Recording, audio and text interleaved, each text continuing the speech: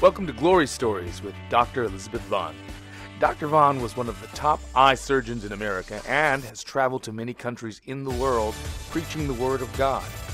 She also opened up an eye surgery center in Beijing, China, where she did free eye surgery on those in need. Dr. Vaughn will be sharing many of her personal experiences from God. In addition, you will hear of others that have known God in an intimate way and seen His miracle-working power. As you hear about how God has worked in the lives of others, our hope is that you will be changed forever. Get ready for God to heal you, deliver you, and transform your life as you sit back and enjoy these glory stories. Welcome to Glory Stories. I'm going to talk with you today about adventures that I've had in Inner Mongolia. I doubt many of you have been to Inner Mongolia, but it's a wonderful place with wonderful people. Of course, I went there to do surgery and to help the people I wanted to help the surgeons to learn how to do better surgery. And I obviously wanted to help the people that were blind to see. So we drove in vehicles from Beijing, China to Inner Mongolia.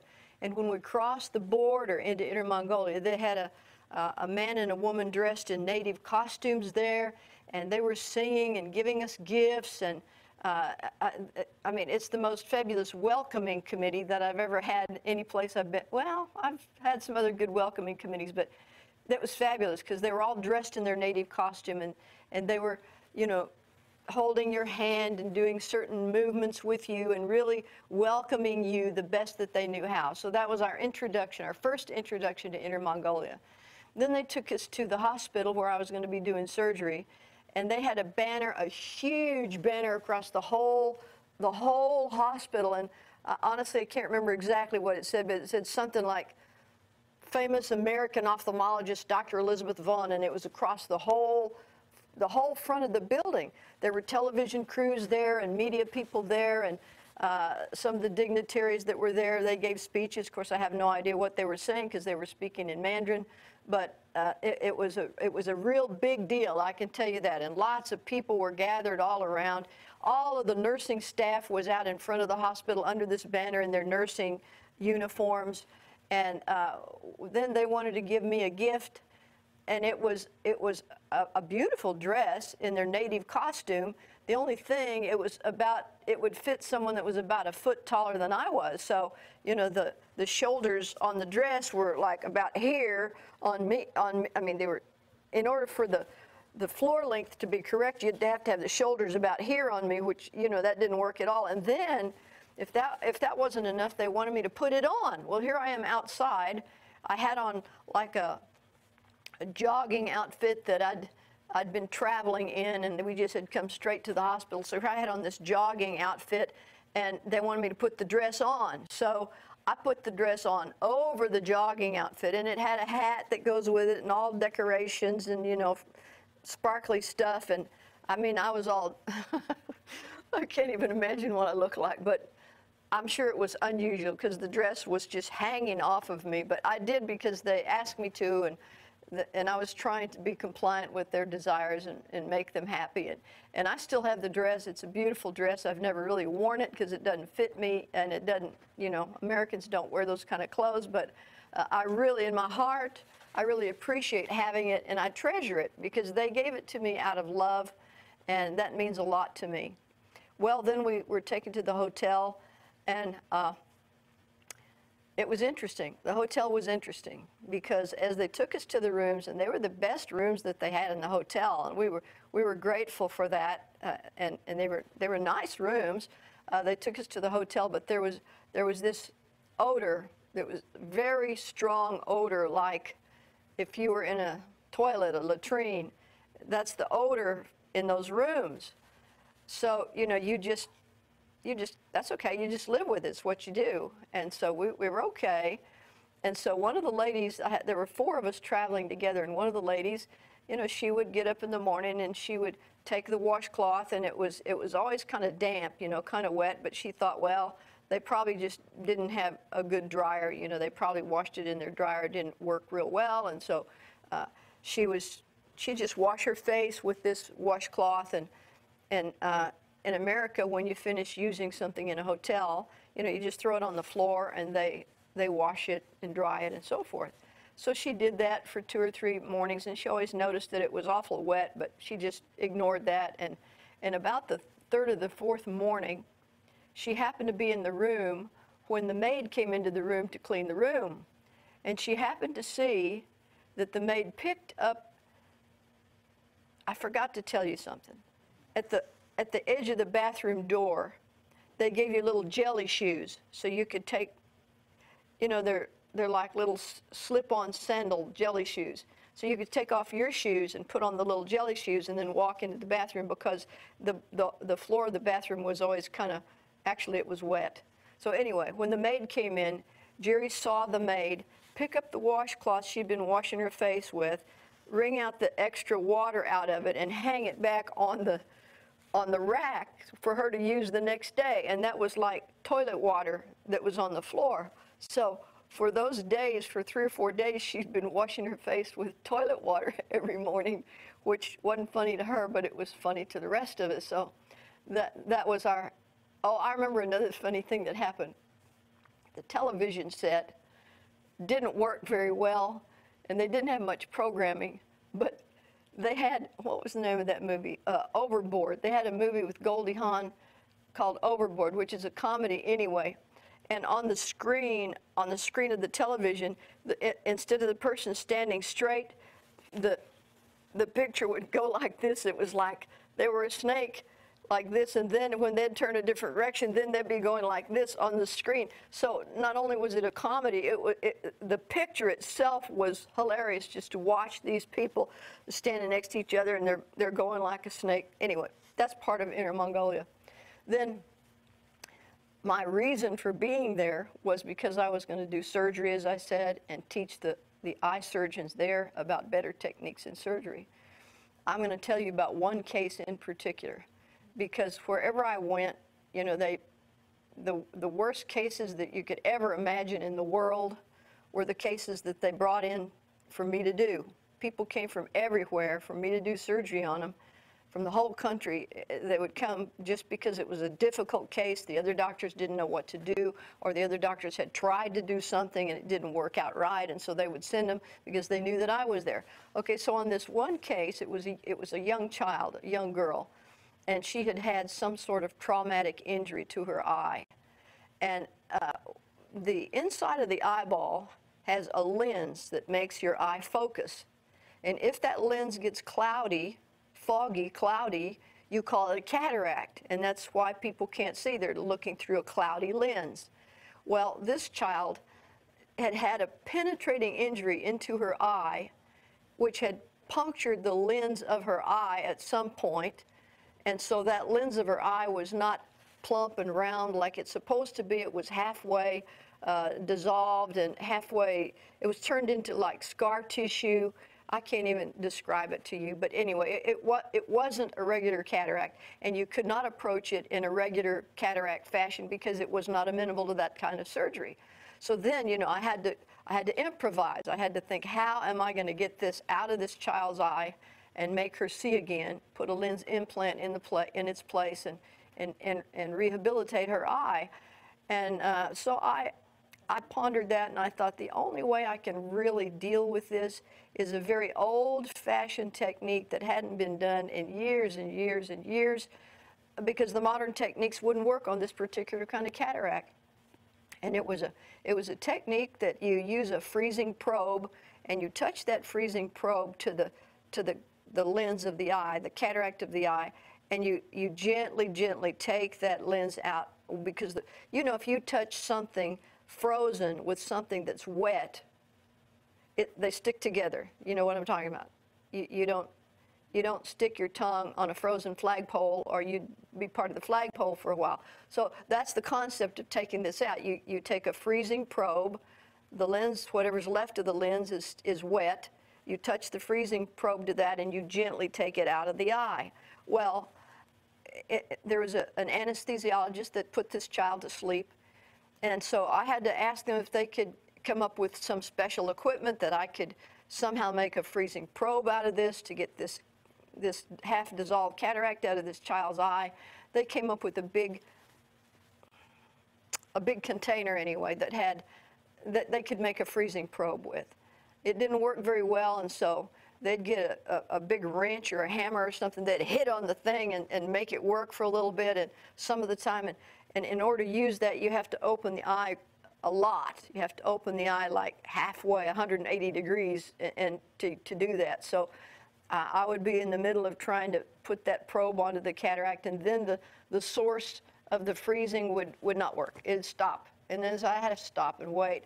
They'd bang on that equipment again and try to get it to work again. Okay, now they said, now you can try it again. So I'd try it again. Well, and then finally I was just about to get that done, and you wouldn't believe, but it took so much commotion to do all of that.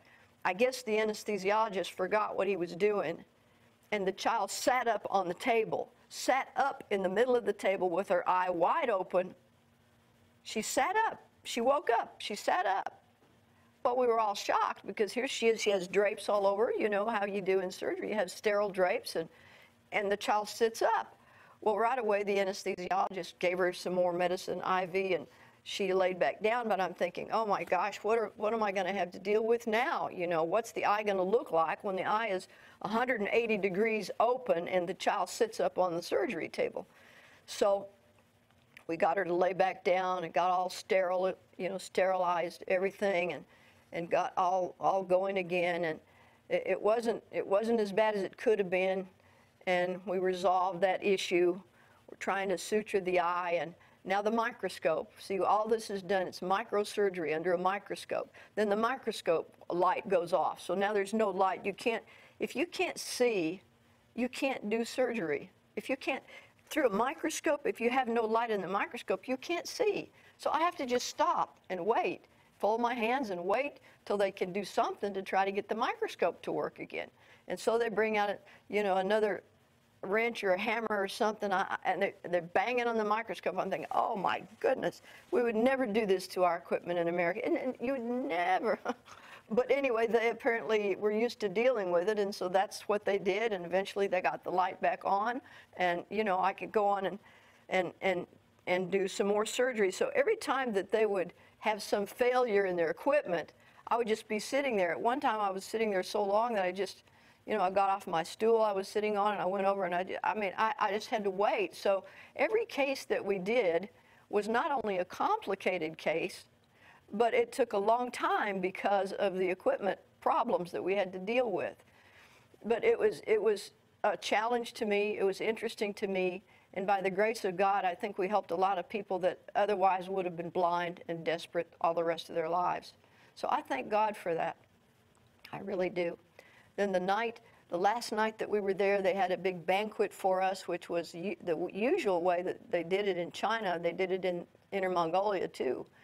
And I learned about a little thing that they do. It's called gombe, and they have little liquor glasses, and they fill with some sort of liquor. I don't know what kind it was, and they say gombe, and they just drink the whole glass of liquor all at the same time. Well, several of us that from my party, we don't really drink liquor, and so the good thing about it was that the liquor that they were serving was just clear like water. It looked just like water, but it wasn't. It was strong liquor. But anyway, so we would just fill our glass with water, and then they say gombe, and then you could chug a glass of water, and that was just fine, because you want to try to, the best you can, join in with what they like to do and what they think will honor you and what they think is a very special occasion and a special thing to do. So they had a lot of glasses of gombe, and needless to say, they were very, very happy by the time that banquet ended. But it was an interesting time, and I went back more than once to Inner Mongolia. One time I went, we did 100 cataracts in 2.5 days. So it was a real challenge, but I thank God for the experience, and I thank God that I was able to help some people there and help some doctors too. Well, I'm going to shift gears right now and talk to you about something totally different. I'm going to share with you something that the Lord taught me, which I think it will be helpful to you as well as it was to me. You may or may not be familiar with Ezekiel, the 47th chapter, that talks about the river of life that comes out from beneath the throne of God the Father in heaven, the river of life. And everything that that river touches has life in it. We commonly think of that river as the Holy Spirit because there's a scripture that says, out of your belly shall flow rivers of living water. Thus he spake of the Holy Spirit. That's what the Bible said. So you commonly think of that river as the Holy Spirit. Then there's another scripture in Psalms 46 that says, there is a river, the streams whereof make glad. God is in the midst of her, and she will not be moved. She shall not be moved. So from that scripture, then you can see, okay, this is the river of the Holy Spirit, and this is also God is in the midst of her. So, you know, God is in this river too. And so I had always known that and understood that. But one day, the Lord spoke something to me that I don't know, I never thought of it before. Maybe you haven't thought of it before either like this. But Jesus said to me, he said, I am the river. Jesus said, I am the river. Well, I'll get to it in a minute, but that totally changed my thinking about a lot of things. Let's think about this river coming out from beneath the throne of God for a few minutes. There are people that are standing on the bank of the river. Remember, the river is God. The river is the Holy Spirit. The river is Jesus. The river is God. There are people that are standing on the bank that really aren't even in God, but there are people that have come out into the water. Ezekiel 47 says an angel brought him till the water was ankle deep. And then he took him farther into the water. The water was knee deep. And then he took him farther. He's taking Ezekiel, by the way. He's taking Ezekiel then farther into the river, and the river was waist deep. Okay, so these three people, ankle deep, knee deep, waist deep, these three people are in the water, some to more extent than other extent. In other words, they're into God because the river is God, right? So what do these three people all have in common? What do they have in common? Can you think of one thing that all three of them have in common? Well, I'll tell you what God showed me. All three of them have their feet on the ground. That's what they have in common.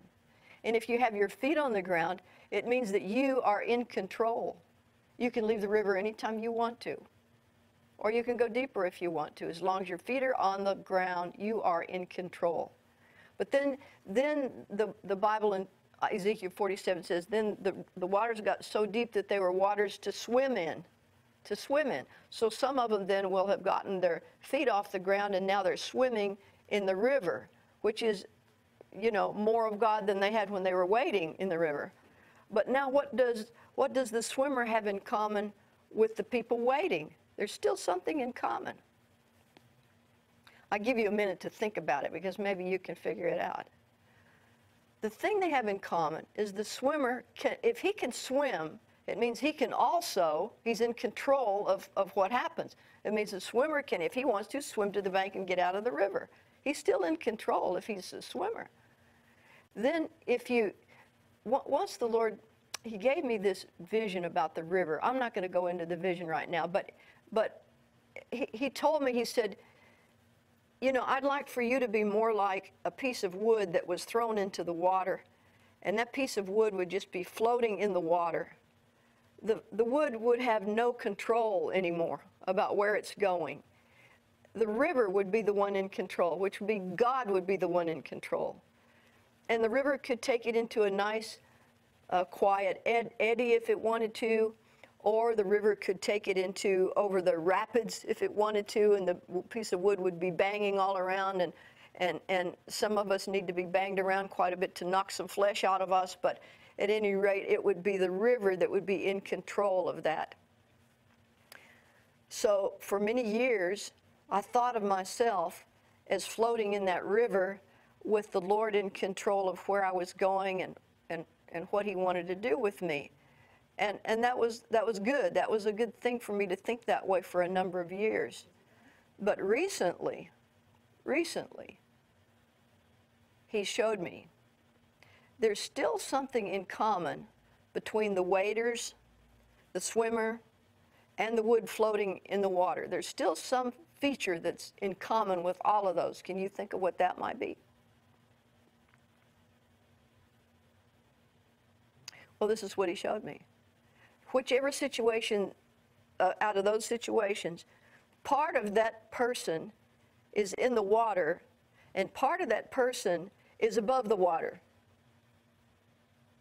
The water's God, the water's the Holy Ghost, the water's Jesus. So part of the body is in the water, but part of the body is still in the world, in the flesh, and that there can be attachments to the things of the world and the things of the flesh, like cords, if you will, that are pulling them in an upward direction out of God. You know, the allure of the world tends to want to pull you up out of the things of God. It's kind of like a battle goes on. In fact, the Word of God says the flesh battles the spirit, and the spirit battles the flesh, and there's a battle that's going on. So if you have these cords that are pulling you up into the things of the flesh, the things of the world, then you can't get any deeper in God than you can't get immersed in God. You just can't. So when he showed me that, he showed me that me personally, I had one cord that was still pulling me into the world, if you will. And you may not relate to this cord, but I know some of you will relate to it. Okay, there are sports teams all over the world, and we all get not all of us, some of us get so involved with sports teams. I happen to come from a place called Dallas, Texas, and they have a football team named the Dallas Cowboys. Have you ever heard of the Dallas Cowboys? Anyway, I was very much into the Dallas Cowboys. You know, I would want to watch every game I could watch, and if I couldn't watch the game, I would record it on my television at home. When I got home, I would want to watch the game on the recording, and if they won, if they played well, they made good touchdowns or something, I might want to watch it twice. And I would always love to hear at television programs at night, the 10 o'clock news would come on, and there would be one segment that would talk about sports, and I'd always want to be sure that I listened to that little segment on sports so that I could hear what the commentators said about the Dallas Cowboys. If I was in surgery, between surgery cases, while the nurses were getting that room cleaned up and getting the next patient ready for me, I would have a few minutes break, and I would go to the doctor's break room. There would be a newspaper, and I would read all about the Dallas Cowboys, about the players, how many yards they ran, how many yards they passed the ball, what do they anticipate for next week's game. And in other words, I was really into the Dallas Cowboys. And the Lord showed me that that was a cord into the things of the world that was keeping me from being immersed in the water. Well, he doesn't like us to have cords on us. So when he showed me that, I said, "Oh, I'm glad you showed me, Lord." And I just cut it off. I just cut it off. And so I didn't watch another game. That was, as far as I was concerned, I was dead, or the Cowboys were dead to me. I didn't watch another game. I didn't listen to another sports commentator. I didn't read the newspaper about them. I didn't have anything to do with them because it was too much of an allure into the world in my life. And so I got rid of it because, to me personally, you know, I want to be pleasing to God in every way. I want to do everything that he tells me to do. I want to be as pure and holy as I can be, as I know how to be. And so whatever he tells me to do, I just do it. I do it right away. So once that cord was cut in my life, the next thing he showed me was I was being immersed in the river. Immersed in the river. I got this the other day, bought it at Walmart. Some of you know Walmart.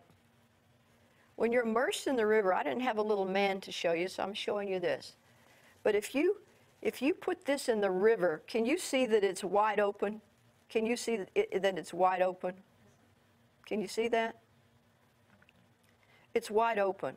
It doesn't have any center in it. It's actually a cookie cutter, if you want to know what it is. I brought this as an example because, thank you, you can, if this was immersed in the river, where would the water be? If this was immersed in the river, where would the water be in relationship to this? Well, the water would be all around it, right? But the water would also be in it.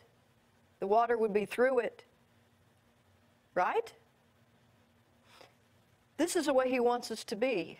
Because remember, Jesus said to me, I am the river. I am the river. And the Word of God talks about Christ in you is the hope of glory.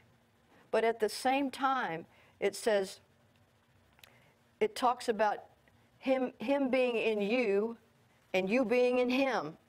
In him we live and move and have our being. So if we're in him, if we're immersed in the river, we are in the river, so we're in him. But at the same time, the river is in us and flowing through us. So we're in the river's in us if we're immersed in the river. I hope you see that. That was the clearest example I've ever seen of those scriptures, because I always had a hard time figuring out how can I be in him and him in me at the same time, and it seems like it should be one way or the other, but this way I saw it. When I was immersed in the river, I saw that I could be, the river would be coming from the throne of God. It would be flowing into me, which means I was filled with the river, and it would be flowing out of me, which would be, out of your belly shall flow rivers of living water. Thus he spake of the Holy Spirit. So God could be flowing into me, through me, and out of me.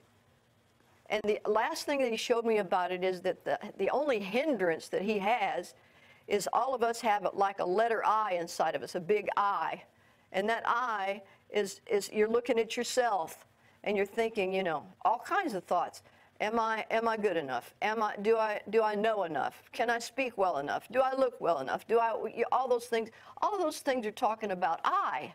And those are hindrances to God for you to think about yourself. That's the problem Gertrude Tyser had. I've told you about her in one of the glory stories. Because she was arguing with God. She couldn't be used by God because she couldn't speak good English. She didn't know the Bible well. She was a woman. She made all these excuses that all had to do with the I, the me. And God wants us not to look at ourselves, but to look at him and erase this I and have no hindrances to him. He gave me the words, erasing the I. So, you know, I've been busy getting the help of the Holy Ghost to erase the I. He told me to write down on a paper one time, it's not you, it's not you, it's not you. Okay, I get the picture. It's not me. The I needs to be erased. And we just need to look at Jesus, because nothing is impossible with God, but all kinds of things are impossible with us. So if we look at ourselves, it's a hindrance to God. So you say, okay, I'm nothing, you're everything, and you can do whatever you want, whenever you want, however you want. And I'm going to be nothing that Christ can be all in my life. That's our goal. Set it as your goal. I ask you to do that today in the name of Jesus. Be in the river, immersed. We hope that you enjoyed these stories of the glory of God. We believe that each story we tell will help build your faith and help to bring a miracle into your life. For more information about this program and Dr. Elizabeth Vaughn, visit her website at godsinstrument.com, her YouTube channel at Glory Stories Now, or write her at Elizabeth Vaughn Ministries Incorporated, P.O. Box 454, Argyle, Texas 76226, USA.